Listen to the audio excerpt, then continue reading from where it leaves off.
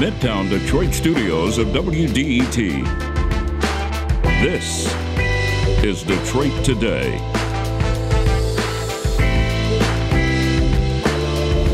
Why hasn't the United States elected a woman president? It came close in 2016 and elected the first female vice president in 2020. But when will this nation hand the reins of power over completely to a woman?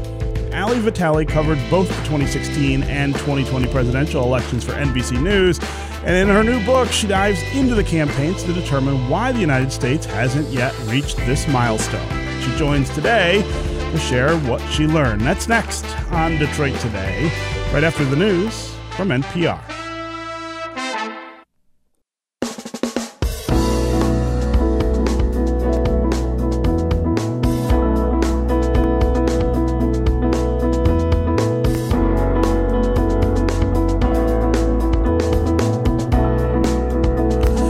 Good day, and welcome to Detroit Today on 101.9 WDET. I'm Stephen Henderson, your host, and as always, thanks for tuning in. You know, when we're putting shows together here on Detroit Today, we're always trying to think of ways to be the most inclusive we possibly can. We want people participating across a broad spectrum of interests and backgrounds and demographics and geography. We want people calling the show to tell us what they think about the subjects that we're talking about. And there's a running conversation among the producers and me on this show about how to get more women calling and involved when we talk about politics. If we have a candidate on, if we pick a subject that is about a piece of legislation that's being debated in Congress or in Lansing, inevitably, the voices that pipe up the most frequently and the loudest are male. We don't know specifically why that's true, and we work really hard at trying to come up with subjects that we think will engage everybody. But there's no question that there's a big difference. And if you think about it, that's reflective of our politics themselves. They are dominated by men, both historically and into the future. Men designed the system of government here in the United States without including women in those conversations or even in the participation in that government and politics for many, many years. And although women now, of course, have the right to vote and participate in politics at much higher rates than they did even just a few decades ago, our politics are still far from a state of gender parity. Women make up just 27% of the House of Representatives, for example, and only 24% of the U.S. Senate. And while we've had women run for president several times and in increasing numbers, and we've come close to electing a woman to be president, our politics are still so male-dominated that no woman has ever been able to get over all the hurdles that stand between them and the Oval Office. And let's think about some of the reasons that may be true. The double standards alone in our politics seem endless. As a woman politician, you're not allowed to be angry. You're not allowed to cry. You're not allowed to show a range of emotion that men in similar spaces are almost never criticized for displaying. On the flip side, male politicians don't get called out for what they wear.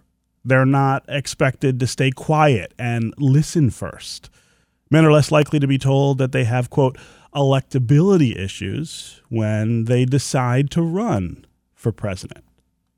This is ubiquitous, from local races all the way up to national races. And that has everything to do with outcomes. It has everything to do, especially with the fact that we have not gotten to the point of electing and placing a woman into the Oval Office at the highest height of our politics.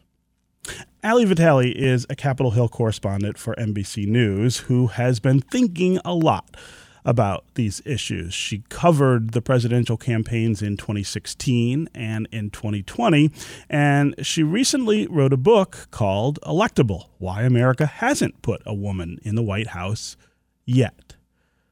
We're really pleased to welcome Ali Vitale to Detroit Today to talk about her experience covering campaigns and all of the other things that reflect this issue in Washington, and to talk about her new book. Ali Vitale, welcome to Detroit Today.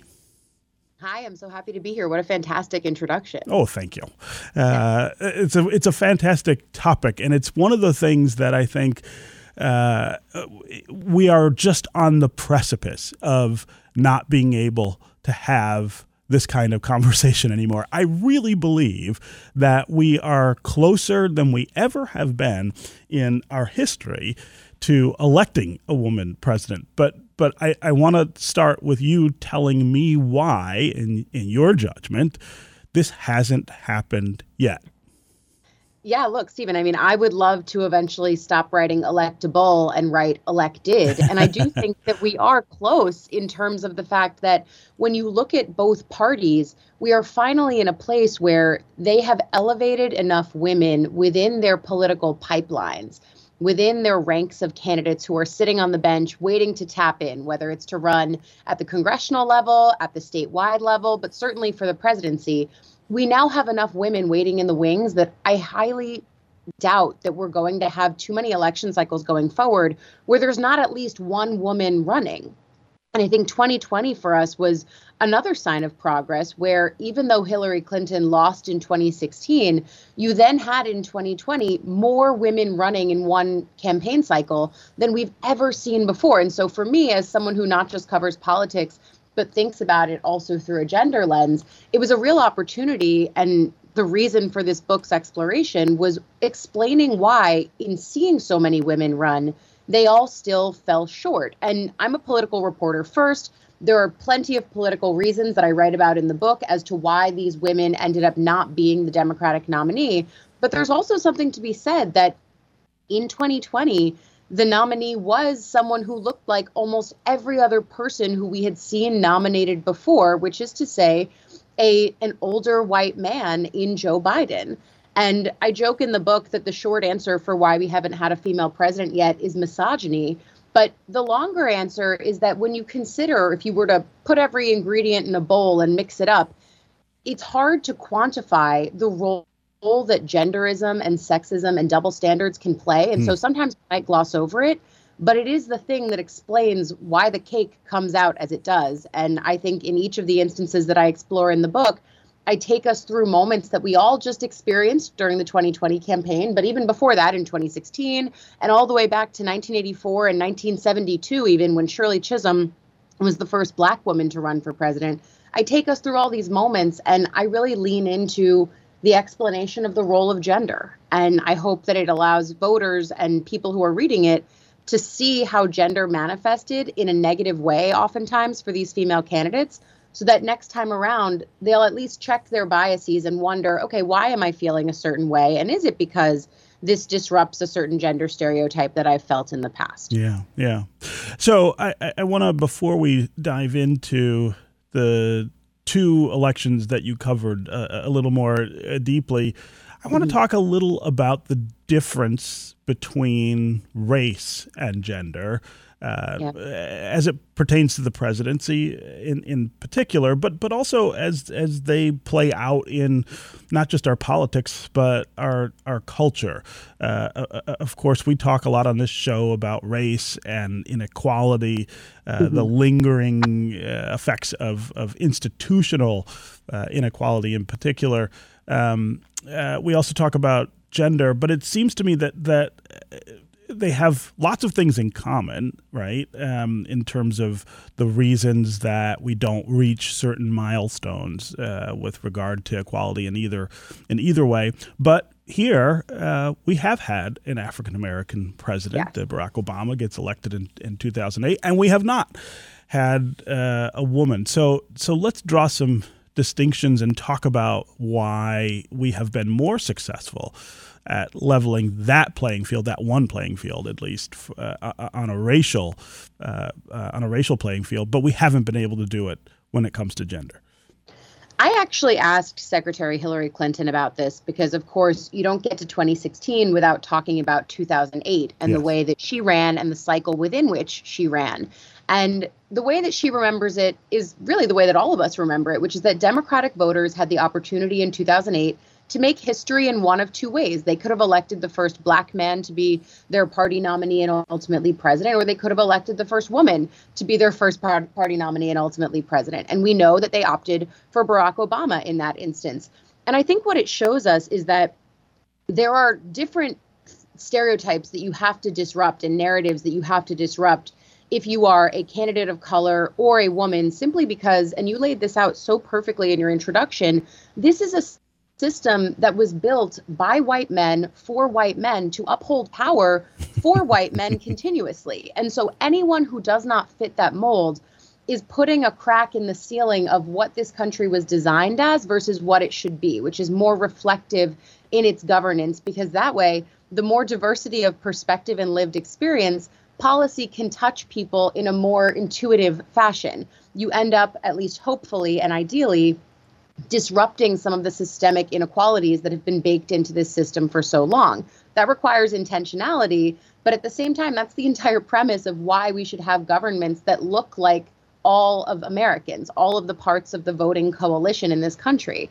And so the lesson out of 2008 is the simple one that you eventually will learn when we elect a woman, which is that these candidates have never been in these spaces before, but that doesn't mean that they can't be. It disrupts the imagination barrier. And certainly that's something that Barack Obama had to fight against when he was running, asking voters to imagine someone who had never been a Black person in the Oval Office before. He was able to do that. And by doing so, proved that imagination barrier no longer existed. Women now face the same challenge, which is they don't just ask when they're candidates, voters to imagine someone with their policy profile, with their personality profile in the Oval Office. They're asking voters to imagine something that they've never seen before. But once it happens, the imagination barrier is gone. And that's something that women have still to face. But that in the one instance of Barack Obama, we've at least proven to the country, okay, this can happen. Representation does really matter in that regard. Yeah. I'm talking with Ali Vitale. She is the Capitol Hill correspondent for NBC News. She covered the 2016 and 2020 presidential elections.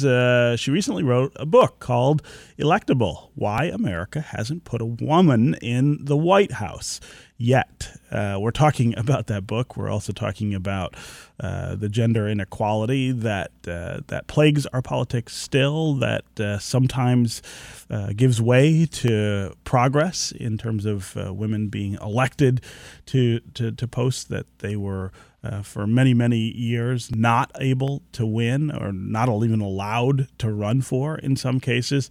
We want to hear from you during the conversation as well. Why do you think we have not been able to elect a woman president? Do you have doubts about our ability to overcome centuries of inequality in order to do that? Also, give us a call and let us know if you're a woman who is active in politics now. Are you somebody who's holding elected office or seeking elected office? Are you someone who's organizing people around campaigns and elections?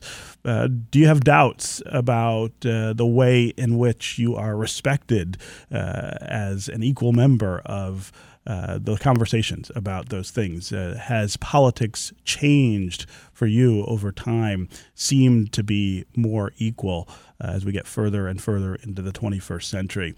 Also, give us a sense of what impediments still stand in front of you. What kinds of things do you still feel like you have to overcome unfairly?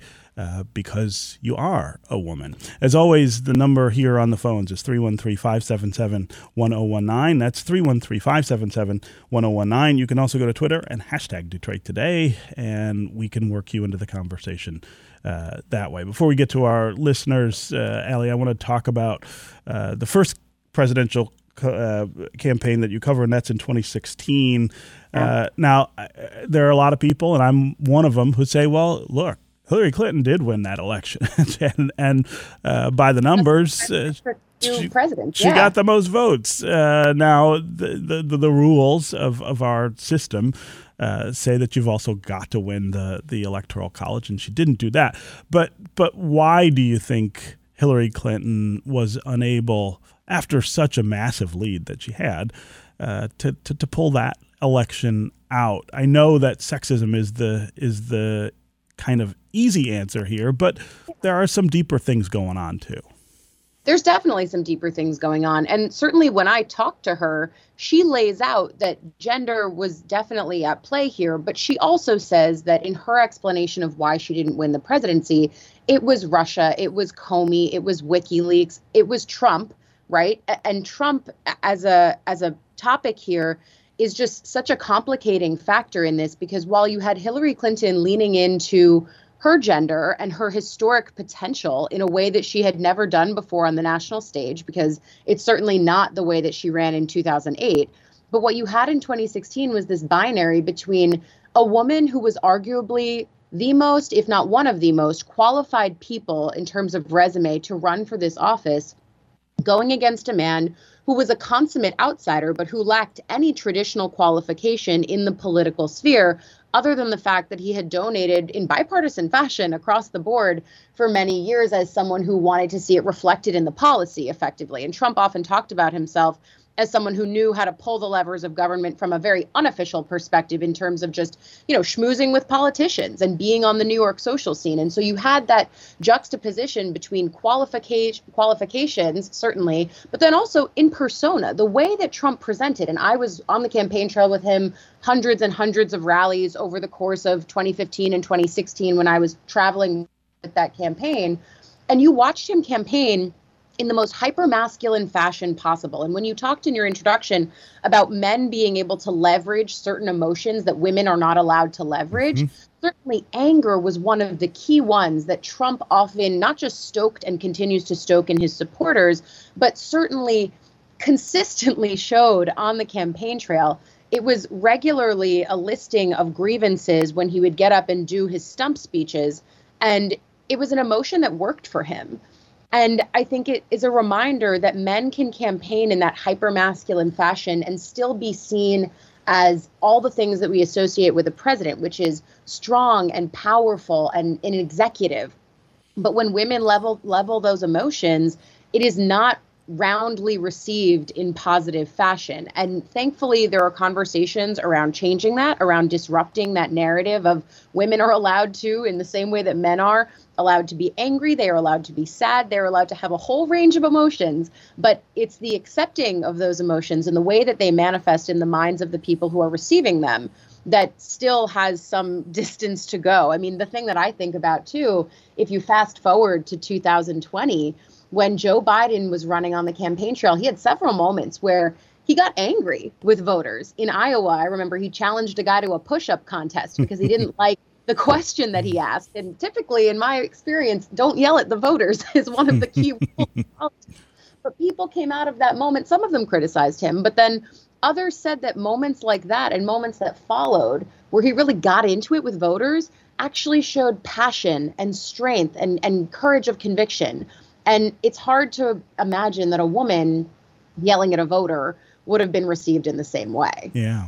So Hillary Clinton in particular, I think, draws a certain kind of ire and just disapproval from people. And in fact, on our Twitter feed, Anthony says, because Hillary Clinton is deplorable. That's his answer to why we haven't elected a woman to the presidency yet. And again, she has that visceral kind of response from lots of people.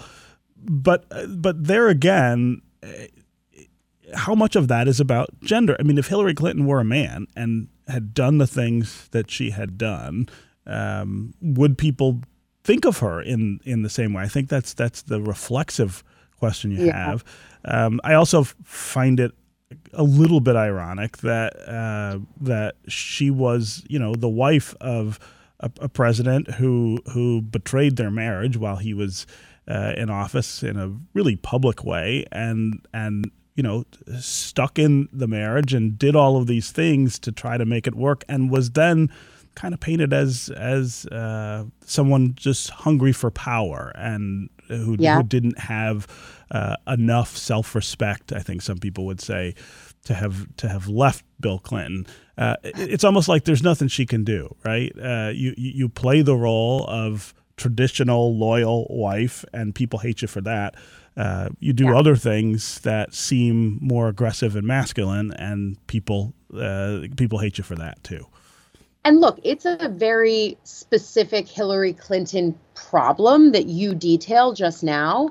And I think I heard this from voters, especially women, when I would follow Trump, would say they would never consider voting for Hillary because they felt that if she couldn't take care of her husband, then she couldn't take care of the country. Now, what male parallel exists where you could say that? And again, Hillary Clinton is such a specific example because she's the wife of a former president. I mean, you're now getting into like the 10th% of the 10th%, right? This is such rare air. And so she's such a specific case. But I do think that what we learn about Hillary Clinton is also indicative of everybody else that comes after her, which is that Hillary allowed voters, I think, in 2016 to make it specific to her as to why women didn't win the presidency that cycle, despite the fact, again, that she won the popular vote, even though that's not the metric that we use to elect presidents. But I think that we use the vitriol associated with Hillary Clinton to almost absolve the fact that we're still a very gendered society, because then again, you flash forward 4 years and you have 6 different women who ran, and multiple Democratic operatives who I spoke to said that they thought that now, with America getting to see all of these different ways that you could run while female, none of these people were Hillary Clinton. And yet all of them, were still compared to her because we lack the imagination of seeing more women run in the presidential space. Thankfully, that will be solved at least a little bit better because we now have 2020 in the rear view. But also, all of them still lost, and all of them still had moments where, when they were being aggressive, when they were being themselves, when they were trying to show authenticity, when they were trying to show their qualifications, key debate stage moments that I point to for Kamala Harris or Elizabeth Warren, even when they were winning, doing the job of presidential candidates and doing them well, there were still people who saw drawbacks in their success. So even when they were winning, they were still sort of losing too. And I think that was, that's what I see in Hillary Clinton, is that she was this paradigm that people can say, oh, well, she was so vitriolic that she's incomparable. She was the worst woman we could have put up, and also the best woman we could have put up. But that's not true. Like, Hillary Clinton is just one example of a larger trend. Yeah. Okay, we're going to take a quick break, and when we come back, we are going to continue this conversation with Ali Vitale about her book, Electable. Also get to you on social media and on the phones. Bernadette in Old Redford, Elisa in Grosse Pointe Park, Terry in Detroit, and Dan in Southfield. You'll be up first. If you want to join them, 313-577-1019 is the number here on the phones. That's 313-577-1019. You can also go to Twitter and hashtag Detroit Today, and we can include you in the conversation that way. We'll be right back with a lot more of Detroit Today.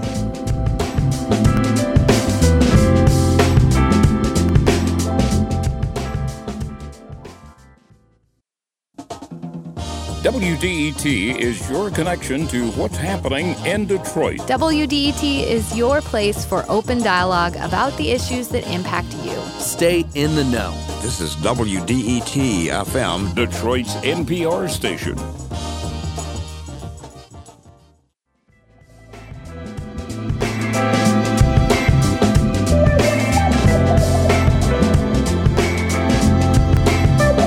This is Detroit Today on 101.9 WDET. I'm Stephen Henderson, and as always, thanks for tuning in. Our guest today is Ali Vitale. She's a Capitol Hill correspondent for NBC News and author of a book called Electable, why America hasn't put a woman in the White House yet. We're talking about that milestone, when we might reach that milestone in this country after such a long journey away from its founding, which, of course, excluded women, among many other people, from even eligibility to hold office. We want to hear from you during the conversation as well. What do you think stands in the way of a woman being elected to serve as president of the United States? What do you think it will take to get over all of those hurdles? We especially want to hear from women who are working in politics. Are you holding elected office? Are you organizing around campaigns or issues? Talk about the hurdles that you still encounter because you're a woman, the things that still aren't equal in terms of the way that you're received or respected. As always, the number here on the phones is 313-577-1019. That's 313-577-1019. You can also go to Twitter and hashtag Detroit Today, and we can work you into the conversation. Let's start today with Elisa in Grosse Pointe Park. Elisa, welcome to the show. Hi, thank you. Mm-hmm. I just want to make a point here that I think is very easily lost in the conversation about, like, oh, well, we've had, a black president and we've still never had a woman elected president. Mm-hmm. And I think that it's really, really easy to sort of look at those things and say, like, oh, okay, well, we're in like this, I think a lot of people will say, like, oh, well, then these two things are like different problems and we've made all this great racial progress and, here's women still, consigned to, second-tier status of citizenship. And I think that that's just really, really pernicious to put forth the idea that having had a black president elected puts us in some kind of like +1 column in like the social justice Olympics or whatever, and then like women still are lagging behind because the presidency is obviously a hugely important and symbolic position, but it's also not a thing that I think most people feel in their day-to-day material lives. And so I think that trying to look at anything really, but especially politics, from the lens of race or the lens of gender, but not together, is just a really tricky and dangerous thing to do, because I do think that like a lot of, like the white parents in Get Out, we would have voted for Barack Obama a third time. Like I think that's like a real phenomenon. Yeah. That is definitely not anywhere gone. So, Elisa, I think that's a really interesting point. But I want to ask you what you think are better measures. I don't disagree that the presidency is probably a poor overall measure, but as you point out, it's symbolic, and that makes it important. But what would you look at or point to that is a better indicator, and then what conclusion, I guess, would you draw from that?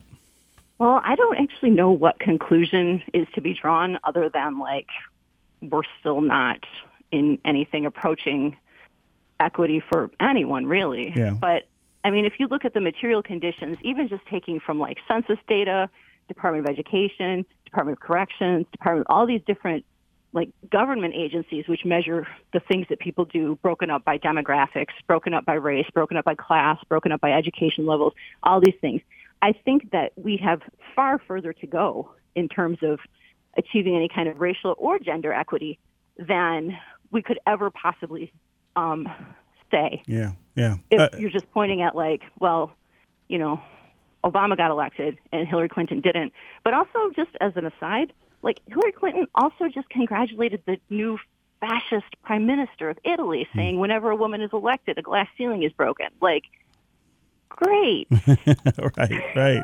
No, that's a great point. Really, Elisa. I think that it's just like really a slippery thing to say. Yeah. One is, more measurable, more measurably. Elisa, I progress. really love that you called, and I think it's a really great point. Ali Vitale, I want to get your reaction to what Elisa's talking about here.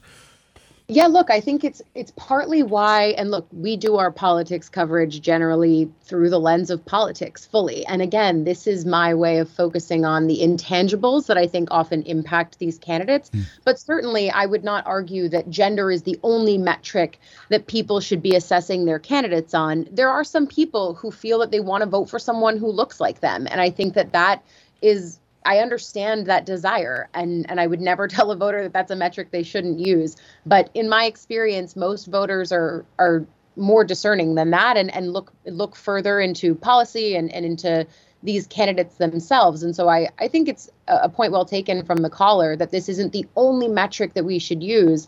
And I detail in the book, too, that there are women who are rising to power even here in Congress. We often talk about people like Lauren Boebert and Marjorie Taylor Greene on the hyper-conservative end of the spectrum who have picked up the mantle of the former president's lies about the 2020 election and other, racist conspiracy theories that they have parroted over the course of their time in public life.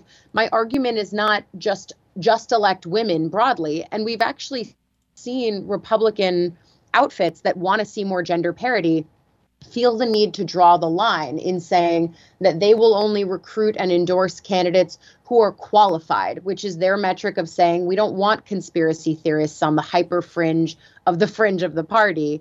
Instead, they want people who abide by traditional conservative values. And so we've seen the party grapple with this as well, on the right, at least. But I think it's an interesting point from the caller. Yeah. Elisa, I really appreciate the call and the really thoughtful comments. Let's go next to Yael in Ann Arbor. Yael, welcome to the show. Hi there. Hi. Go ahead. I wanted to make note of the general discrimination that older women especially go through, that we are not considered to be the contact person if we're with a younger person or if we're with a man. 9 times out of 10, we are not looked at or asked a question of or assumed that we're the one paying. And on the flip side of that, when I am with a younger person, even if they're the one who's leading, it never varies much from that. And the other discriminatory times that I have is when I am with a black friend, young or old, and that person who is black is not considered to be the go-to person. And it's so glaringly present in our world. I was slow to realize that I myself have discriminatory senses. We all do. And over the last 10 years, I've been helped into recognizing when I do or could use some help in strengthening my ability to take people, regardless of their appearance, at the same value. Yeah. I really appreciate that observation, and as an African American man, I can absolutely testify to the truth of what you're talking about in terms of the way in which people just kind of instinctively respond. In a restaurant, in a store, all kinds of places. It's not just politics. Ali Vitale, it also strikes me that we're getting closer here to just the intersectionality of all of these things, that it's not one thing, it's a combination of factors that make up these inequalities. Yeah, but I also think that there's something that's a real silver lining and really heartening in what the caller is saying here, which is that it's on all of us to check our biases, right? And yes, on all of us to explore why we have the knee-jerk reactions that we have sometimes. And that was one of my motivations, frankly, in writing the book, which is that, friends of mine have told me after reading it, once you see it, you can't stop seeing it. And it sounds like that's what the caller is saying. And I think that that's something for all of us, like our awareness. But I also think it connects to something that I watched the Democratic Party do writ large after Kamala Harris was elevated as VP. They knew that Biden was going to pick a woman even before he picked Kamala Harris. And so what several prominent operatives and people in the party did is they all banded together and they formed this coalition called We Have Her Back. And effectively, it was just meant to make sure that there was an apparatus that could push back on sexist and racist narratives for whoever the female vice presidential candidate was. And I watched them then as the Veep-stakes was happening. And there were still plenty of sexist storylines in this Veep-stakes, unfortunately, even though it was all going to be women. What we saw as I would do cable news hits next to some of these people is when they were asked to compare, Karen Bass to Kamala Harris, they didn't engage with the premise. Instead, they said, here are the strengths of Karen Bass, here are the strengths of Kamala Harris. I'm not going to tear one down to elevate the other. And the idea of not pitting women against each other was such a central focus for the Democratic Party during that Veep-stakes that, again, it was them asking voters to check their bias, but also being like, we're going to help you check it because we're going to disrupt it in real time and force you to think about the way that you metabolize female women in positions of power. Yeah. Again, Yael, really appreciate the call and the comments. Let's go next to Terry in Detroit. Terry, what's on your mind? Good morning, Stephen. 2 quick points. One, I just want to remind us that there was a female third-party candidate in the race in Michigan in 2016 that got 140,000 votes. It's true. And, right. And, I mean, one would have hoped that she would have had the good common sense to drop out of the race, but she didn't. And she knew there was no possibility of winning, but she drew 140,000 votes. I also want to remind us that 90,000 people went to the polls and voted down ballot and didn't vote the top of ticket. So I would say we've got 90,000 people that are clear misogynists that just couldn't vote for a woman, but we had 140,000 that couldn't vote in their best interest. The second thing I just want to say is that I think part of, one, I think it's a mistake to call Marjorie Taylor Greene and the Bobart lady conservatives. They're not conservatives. They're just crazy people. And I think that their popularity with the right stems from the fact that they act like men. They regurgitate all the same talking points that extreme men on the right regurgitate. They carry guns. They act like men. They don't do anything to promote or support their gender outside of the talking points of the men that are around them. That's a really interesting observation, Terry. I'm glad you called in and made it. What do you make, Allie, of this idea that for someone like Lauren Boebert, it is about, or the appeal is about how, and instead of saying she's acting like a man, but how male her behavior is, right? How aggressively kind of stereotypical of male behavior she's doing in the way she talks, about other people, and of course in the way that she signals things like her love for guns. That is a mimicking, I guess, of male culture. Of male culture, but also specifically of Trump, right? Which really is the centerpiece of the Republican Party right now. But I would also argue, and there was a really fascinating study that I came across as I was writing the book about why we see the rise of some very specific ideological types of women on the Republican side of things.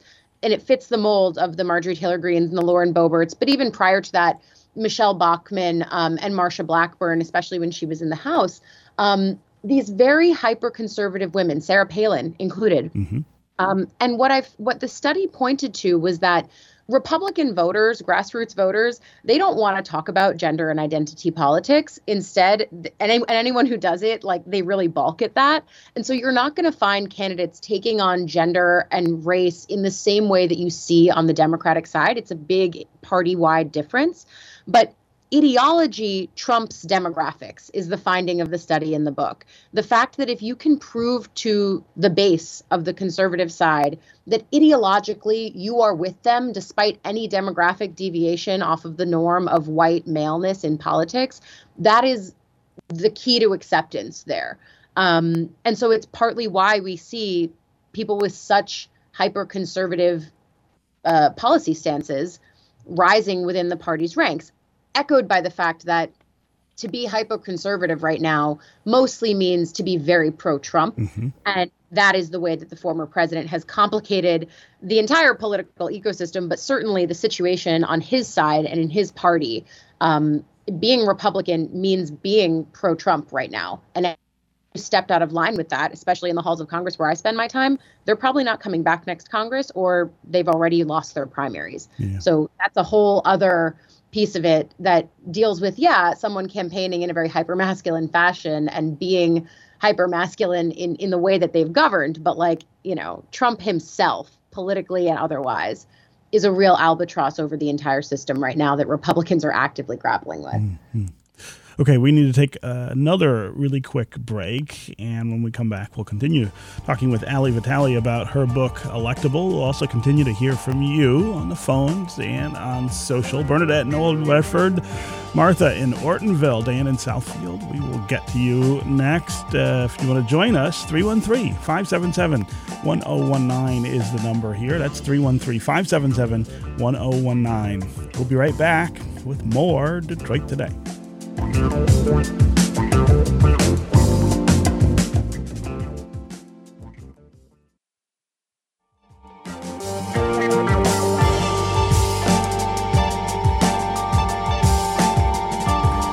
When will the United States elect a woman president? It's a really appealing and interesting question in 2022, especially after we came so close in 2016 and elected the first female vice president in 2020. This is Detroit Today on 101.9 WDET. I'm Stephen Henderson, and as always, thanks for tuning in. We're talking about the possibility, the probability, I think, of the United States eventually electing a woman to the Oval Office. Our guest is Ali Vitale. She is a Capitol Hill correspondent for NBC News and has written a book called Electable: Why the United States Has Not Elected a Woman President Yet, or why America has not put a woman in the White House yet. We want to hear from you, of course, during the conversation as well. 313-577-1019 is the number. That's 313-577-1019. You can also go to Twitter and hashtag Detroit Today, and we can work you into the conversation. Bernadette in Old Redford, you're up next. What's on your mind? Good morning. I want to address political wives, specifically Michelle Obama. She attended Harvard and Princeton. At one point, she was her husband's boss. But you know why people loved her? Because she was the Black June Cleaver, and all they talk about is her arms. What is up with that? Do we know what, or her shopping at Target? Where does Mitch McConnell shop, and what do his arms look like? Those are great questions, Bernadette. I really appreciate the call. Ali, it's an interesting dimension of this as well. Someone who's not president, but First Lady, and the way that she is cast in a kind of limited scope because, of course, of her gender. Yeah, but there's also the idea of what we choose to point out about women who are in the public political space, right? The fact that we're focusing on cosmetic things around Michelle Obama that we don't focus on about Mitch McConnell. And I think that that's always been something that's plagued women in politics, but I think it's getting better. And I think that we're talking about it less, which is not to say that it's not important. It's not to say that we still didn't have too many conversations about Hillary Clinton's pantsuits, but it's almost heartening now to see that we're having similar conversations about John Fetterman's wearing of sweatshirts and the fact that he switched into a suit yesterday. Mm-hmm. It almost feels like an equalizer. I'd prefer, I love fashion. I love clothes. But I'd also prefer not to talk about it that much at all when it comes to my political candidates, because it's not a bearing on them being able to do the job. But nevertheless, this is the space we're in. Yeah. Ali, I know we're going to have to let you go soon, but before I do, I really want to get you to talk about 2024 and I guess maybe even 2028. I think the possibilities are, of course, very different than they were 2 years ago, and maybe they're better. Maybe the prospects look better, but I'm really curious as to what you think we're headed for. Well, the prospects look better simply because the road is now more traveled for women who are trying to run in the presidential space. We, instead of just having Hillary Clinton as the touchstone, now have Hillary Clinton and Kamala Harris, Amy Klobuchar, Elizabeth Warren, Kirsten Gillibrand, Marianne Williamson, and Tulsi Gabbard, all of them showing different metrics that you can run on, including, and this is even in the past, they build on what we had from Carly Fiorina in 2016, all the way back to Elizabeth Dole in 2000, Carol Moseley Braun in 2004. I mean, there have been women on this path, but sadly just not enough of them. And so now at least the novelty has worn off, and it's why I feel in part optimistic about what happens next. 2024 is a bit of an odd one still, because it's still a process that's governed by two older white men, in the fact that Donald Trump is the heir apparent on the Republican side and Joe Biden is the incumbent president who says he's going to run again. Normal political rules apply. That would say that it's their primary to lose. That being said, it does sound like we're going to see women run. I mean, Congresswoman Liz Cheney is someone who's clearly toying with the idea, if only to stop Trump from being back in the Oval Office. So we're probably going to get to see her in some kind of aspect like this in 2024. But then there's also so many women in the pipeline. So I'm optimistic about this, not just because, we got new Taylor Swift music and I'm in a great mood today, but also because the metrics for success are there. And I think actually in your state, there's someone who I watch and will be watching quite closely, which is Governor Gretchen Whitmer, who was in the Veep stakes, someone who Joe Biden was considering as his running mate in 2020. Her national profile has only soared since. She's obviously in a very tight re-election race, and it's one where she's been out front on issues like reproductive access, leading not just in the state, but within the party. And so she's one of the names that I think we will be talking about, whether it's not in 2024, maybe in 2028. My crystal ball, I discarded that after 2016. But, when you think about who's in the pipeline, she's one of the names that I think about. And that's the good news. The good news is that it doesn't take me a lot of time to think about who the strong, qualified, viable women could be on the Democratic or Republican side who could run for these offices. That's a change, and it's a positive one. Yeah. Before we let you go, I want to take one more quick call. Martha in Ortonville. Martha, go ahead. Yes.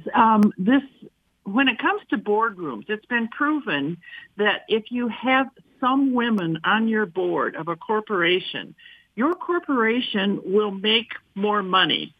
And what do the guys on the board, especially at the top, say? Over my dead body. No, I don't want to make more money by putting women on this board with us. And that's a basic attitude. And until you see women on boards and at the head of boards and at the head of corporations that they are running successfully, there got to be more Mary Barras. Yeah. Great point, Martha. I'm glad you called. Ali Vitale, I know you're going to have to go, but I want to give you a chance to respond quickly. Yes, because this is what it is here in the halls of Congress. We're running between typical things all the time. That's I'll be on MSNBC in a few minutes talking about something very different than this.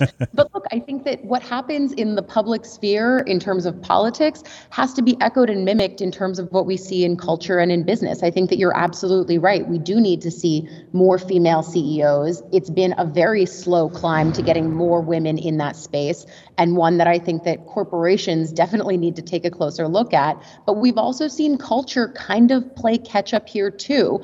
We've seen, even just in the last few years, the rise of, girl boss feminism and the idea that it is cool to be powerful and cool to be in charge.